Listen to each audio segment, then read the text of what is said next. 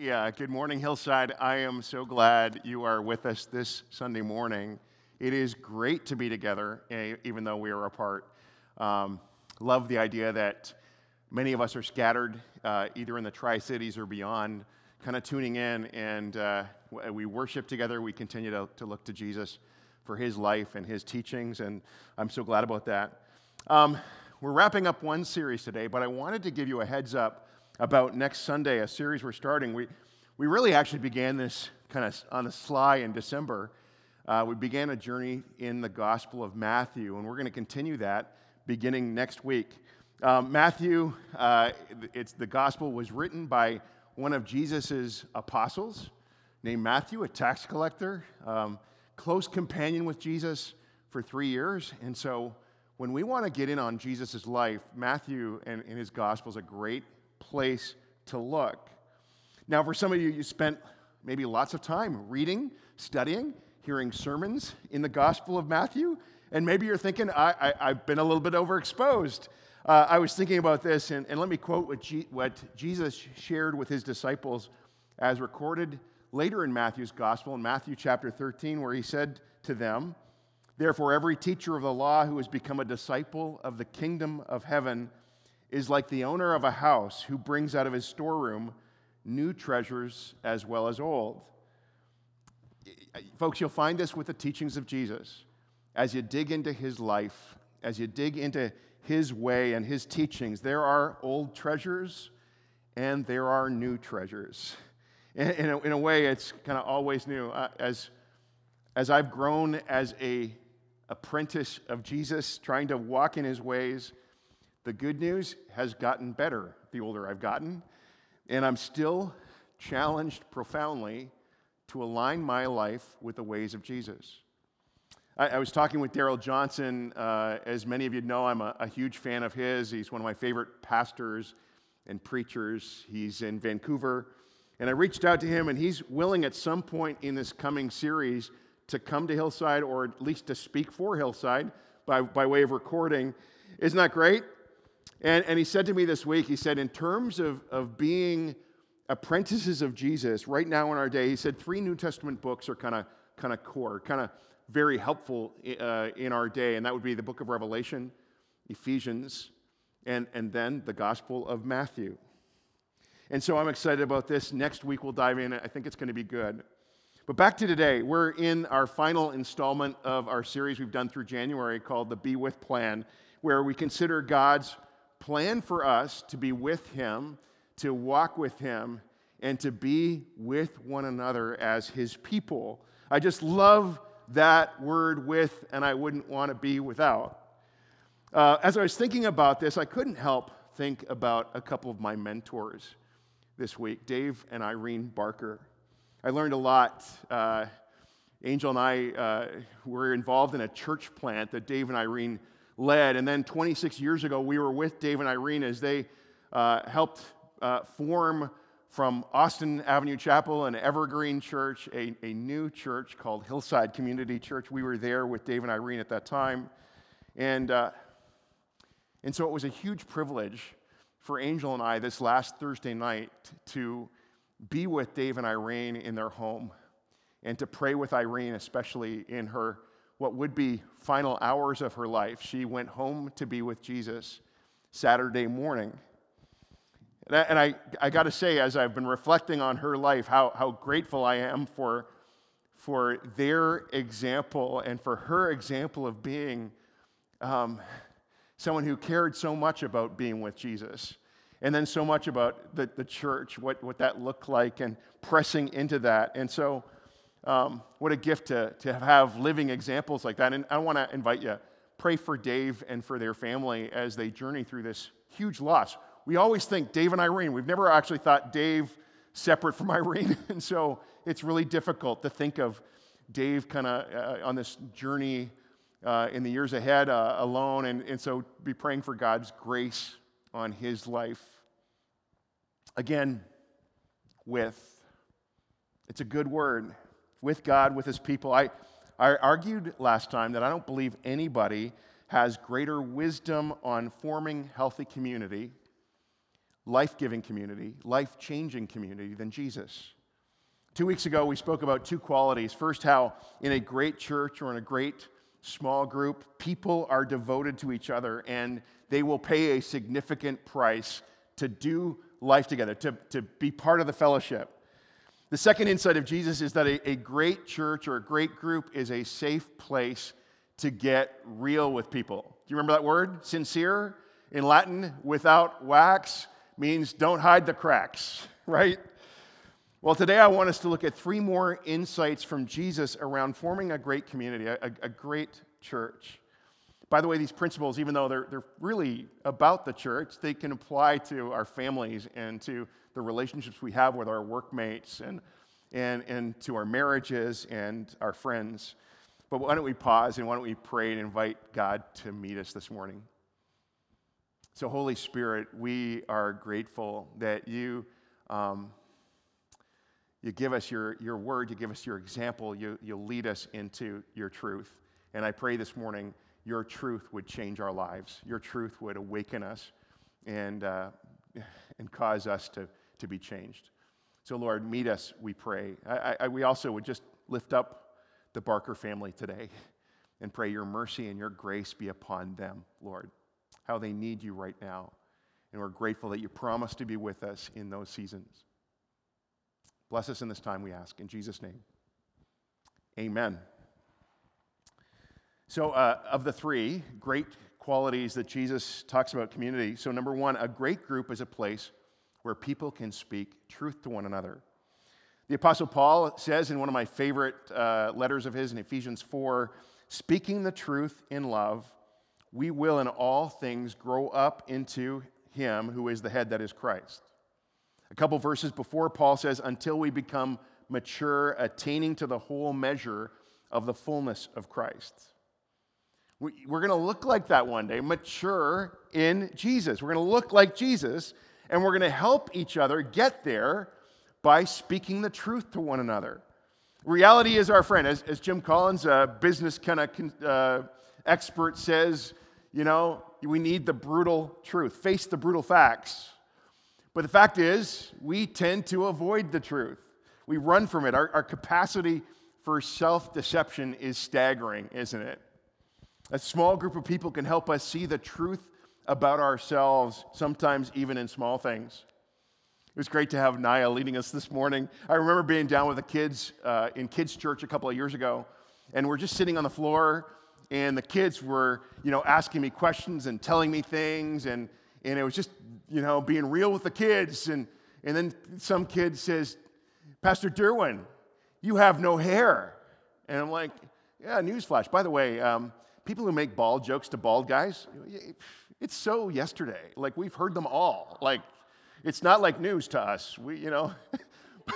Just an aside. One of the kids, though, said, Pastor Durwin, what's that, line of fat across the back of your head? I'm like, that's where God put my extra brain cells, right? That's speaking the truth, just not much love, actually, but it's the truth. In this new kind of community Jesus had assembled, think again to the earliest days of the church. People would say, where did they get this idea of speaking the truth in love from? They got it from Jesus, from moments they could all remember. For instance, one time they were walking along somewhere, and Jesus said to them, what were you arguing about when you were on the road?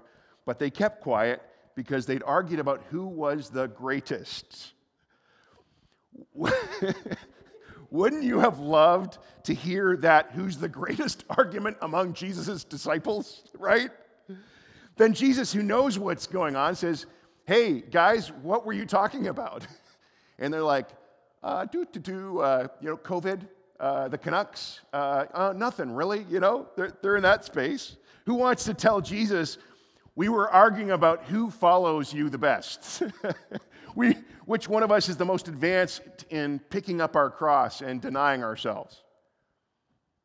Folks, we all have that kind of deep in us, right?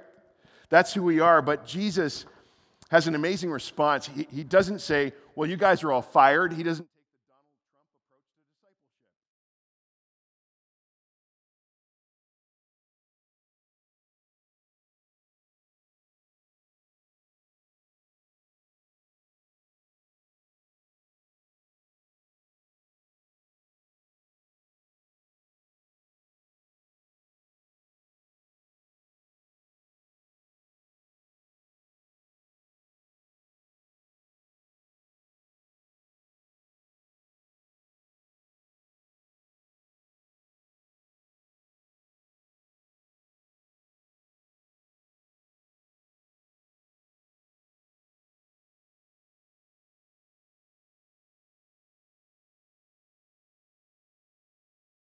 around this whole idea of servanthood and humility, how that actually began to change them?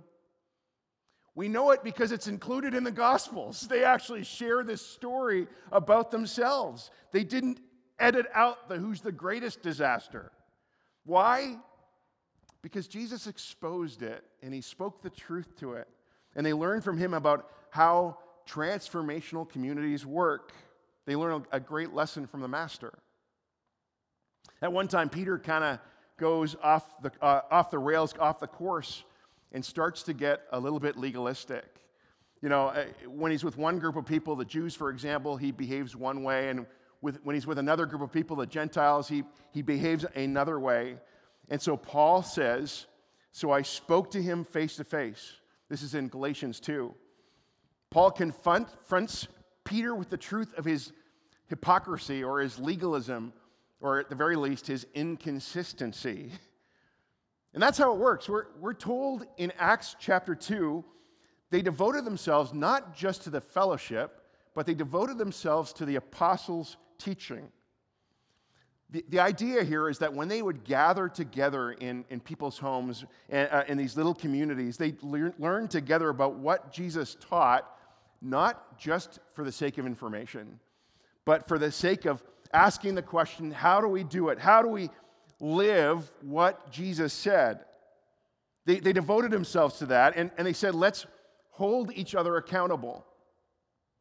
By the way, it's a beautiful moment when a church or a small group, even a business team, a team of workers, get to that place. But I'm thinking church specifically, like you're wrestling with the teachings of Jesus, and God puts his finger on something, just it brings something to light, and someone in the group bravely says, how can we help each other with this?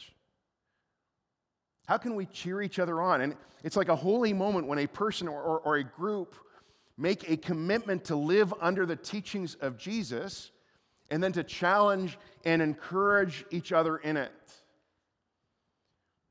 I first tasted this kind of honest and committed community when I was about 20. There was a guy in my church named Armin Stover who actually reached out to me after church one Sunday and said, listen, I've got some struggles around sexual temptation. He was just very honest. And I suspect you probably do too. Would you like to meet like once a week and like hold each other accountable? And I mean, it was really scary. I'd actually, at that point in my journey with Jesus, which was fairly short, never talked to anyone about sexuality. And so it was scary, but it also felt real. And so Armin and I began meeting, and we began talking about things I'd never shared with anybody. And he shared with me, and before very long, within 2 or 3 weeks, suddenly there were 6 guys meeting in the sanctuary of our church, actually, is where we met, kind of on the floor. And we just shared really about where we were at, and we were able to share everything, far beyond just our sexuality. And God powerfully used that season in my life to grow me in significant ways. I like how Peter Scazzaro, a pastor in New York, once commented about one of the ways they defined success in their church. He said, success in our church is when people are transformed deep beneath the surface of their lives. I love that. And if you get that kind of honesty, that's where life transformation begins to happen, where it's safe enough for you to ask me, how am I living out my commitment to live out Jesus' teaching? And as we get to know each other and trust one another in our little groups, we can actually begin to talk about stuff that really matters, not just the weather or sports or what's happening with the pandemic or those kind of things. We talk about things like our character. Like if you're struggling with something, or being content, or being critical, or being fearful, or envious, or angry, you can talk about it. We can talk to each other about our finances and about how we spend our time and our sexuality and our spirituality in these little communities where we will speak the truth in love. That's Jesus' plan for doing life together. All right, on to the next lesson on community from Jesus. A great group is not a place where there is no conflict. It's a place where conflict, which is inevitable in any group, leads to reconciliation and growth.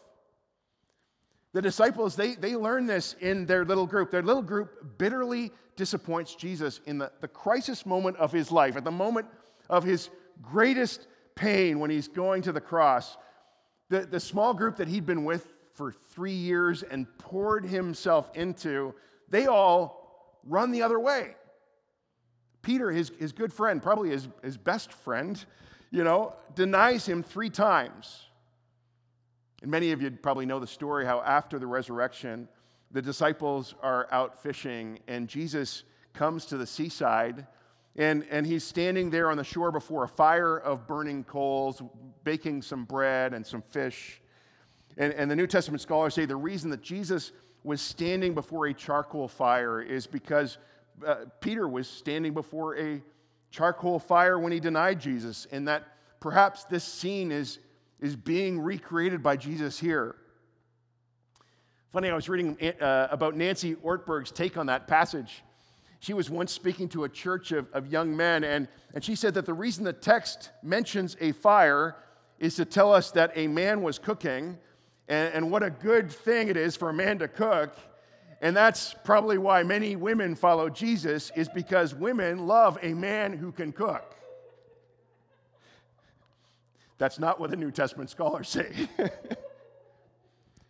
They say Jesus was recreating that initial scene. Peter denied him 3 times, and so Jesus asks him 3 times, Peter, do you love me? Do you love me? Do you love me? And he forces Peter to say, I love you. I love you. I love you.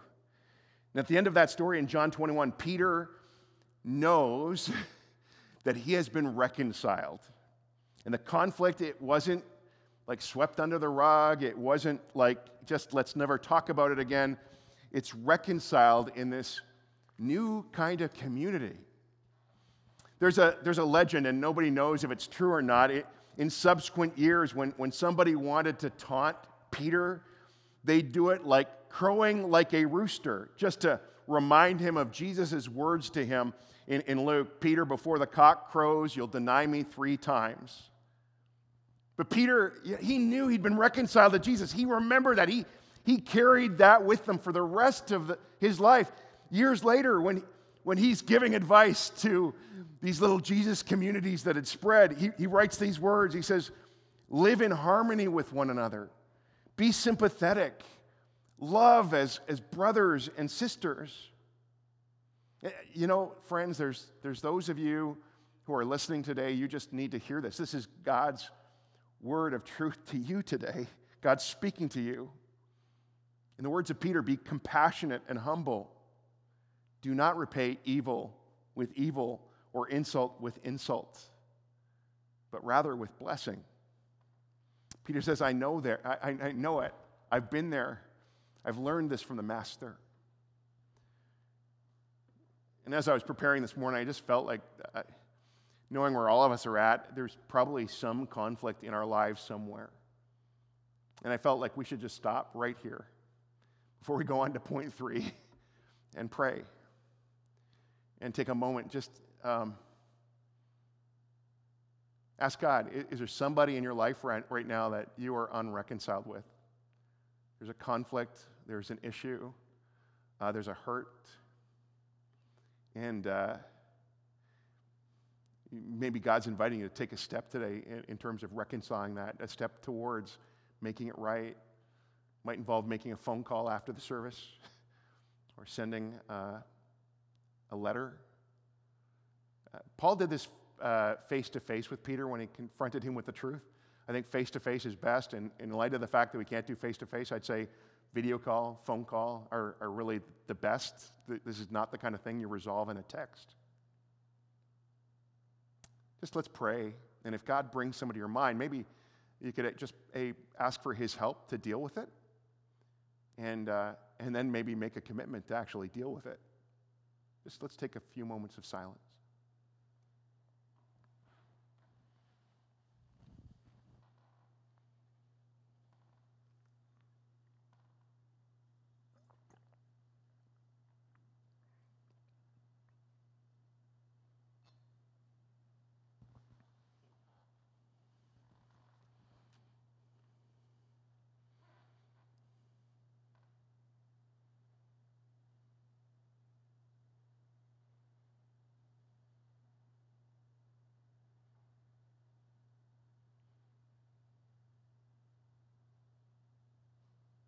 And so, God, we pray, lead us.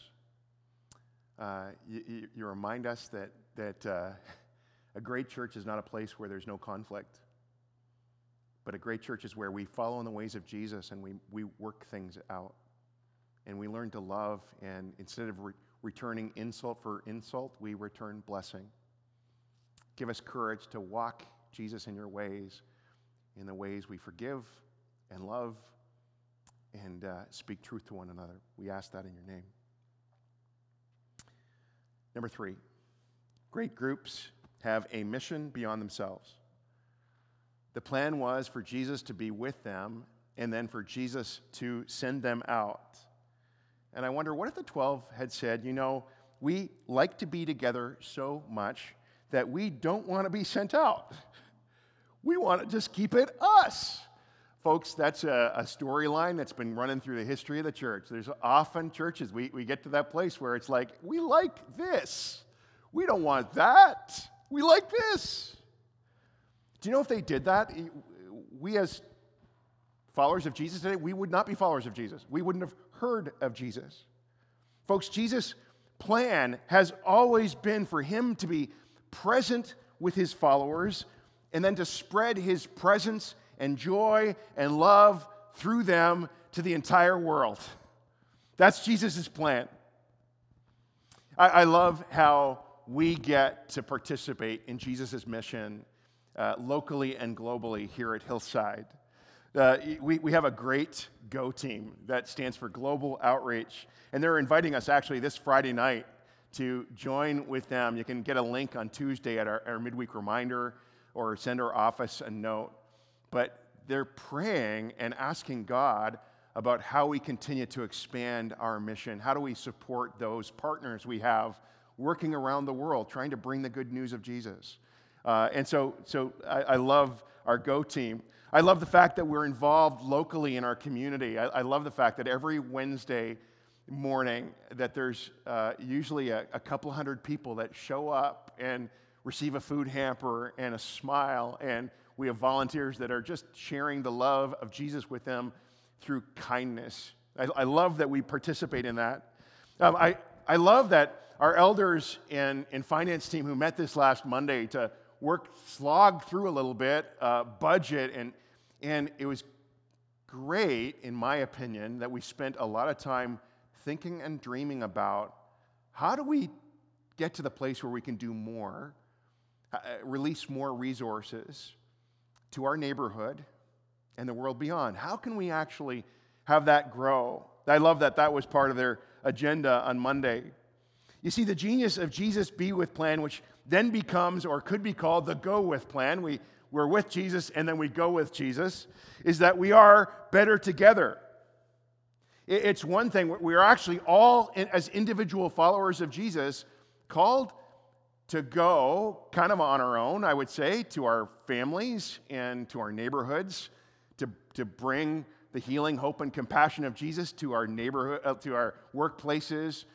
We're called to do that, but we're also called to join with other believers as we seek to kind of strategize together how we might love our community better and our world.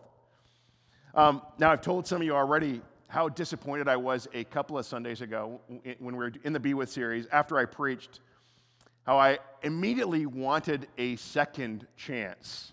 Because someone pointed out to me right after the service that I'd been pressing into this word fellowship and how they devoted themselves to the fellowship, and they were all about the fellowship, and they mentioned that it made them think about the Fellowship of the Ring. And I'm thinking, I miss talking about the Fellowship of the Ring. How did I miss or bring up that whole storyline, right? How do I miss celebrating all things Lord of the Rings when that's one of my favorite things to talk about? Someone said to me, quite maybe wisely, maybe that's a sign of maturity, Durwin. But in our virtual lobby that day, someone brought up this fantastic scene from the Fellowship of the Ring. It's like the Council of Elrond, and it's just one of the most powerful scenes in the whole trilogy. And in this scene, they're at first arguing, what are they going to do with this evil ring that has the potential to spread and dominate the power of evil and darkness around the world? But Frodo, this small hobbit, finally steps forward and he silences all the voices when he says, I'll go. I'll go take the ring to be destroyed. By the way, it's this great Christ moment when he steps forward like that. And Frodo bearing the ring would be a very Christ-like assignment. But just as powerful as Frodo stepping forward for this mission is the fellowship who forms around him, swearing themselves to Frodo and the journey of the ring. And Aragorn gets the ball rolling by saying, if by my life or death I can protect you, I will. You have my sword. Legolas continues with, and you have my bow. And not to be left out, Gimli says, and my axe. The image is powerful to me because, God has put together at Hillside, us together, and we're about as different as that fellowship of the ring, We have our own version of hobbits. You know who you are. We have the stout-hearted who are bold in action. We have the nimble who are quick to pray. We have those who are gifted with wisdom and insight. And we're a collection of artists and engineers, programmers and teachers, doctors and nurses, mechanics and caretakers. We have visioneers and we have doers. And I love how during COVID we've launched our Serve network with the whole dream of matching up people in our congregation with different gifts. People sign up and say, I can do this maybe sometime for someone. And when somebody raises a hand and says, I need some help, we know who to call. Matching those things up. I'd love to have you join our Serve network. I think we all should be on that list, by the way.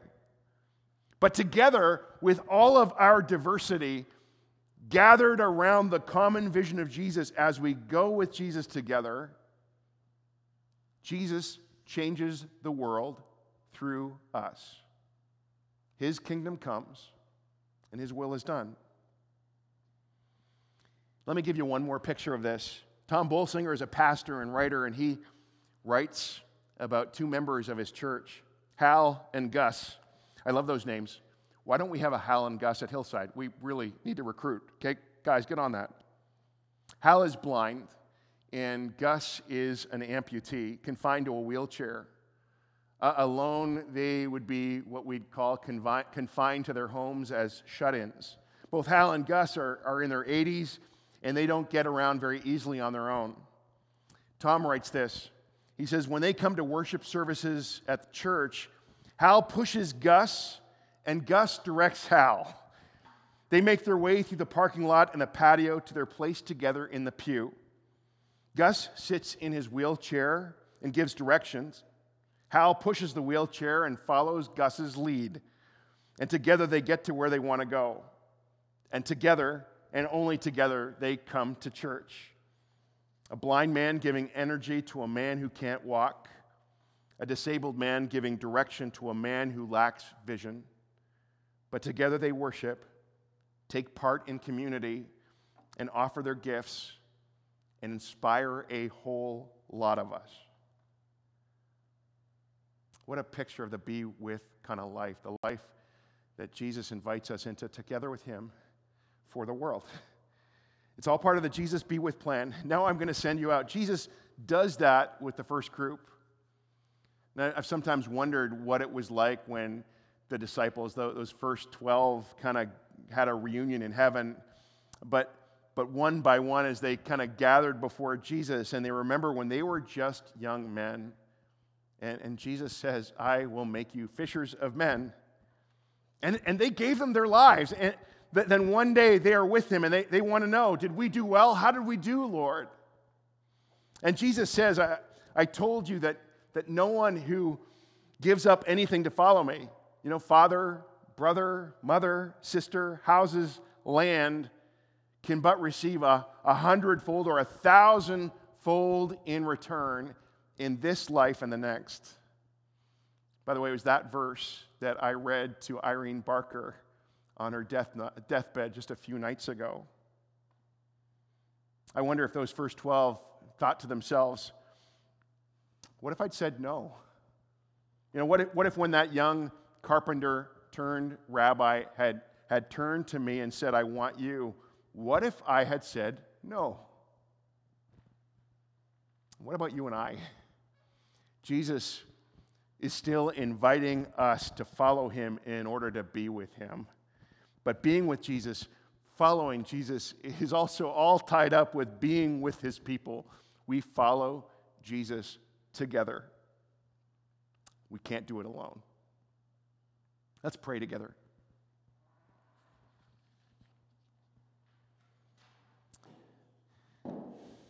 Lord God, I thank you for the stories we have of your first followers and the lessons they learned and have shared with us from Jesus about community. Lord, we're told that they devoted themselves to the fellowship. They devoted themselves to doing life together. Help us, Lord, to do that, even in our day, right now, God, I pray. Help us to stay connected. Teach us what authentic living looks like, where we don't hide our faults, but are able to be real with them. Lord, I pray you would shape us into the kind of people who can speak the truth to one another so that we might grow in our capacity to live as Jesus lived, to live under the teachings of Jesus. Oh, God, we need your grace, and I pray for your grace when there's conflict, and there will be, to work things out, to not just brush things away or ignore them or to blow up, but to work towards grace and reconciliation and working things out. Give us grace to do that, we pray.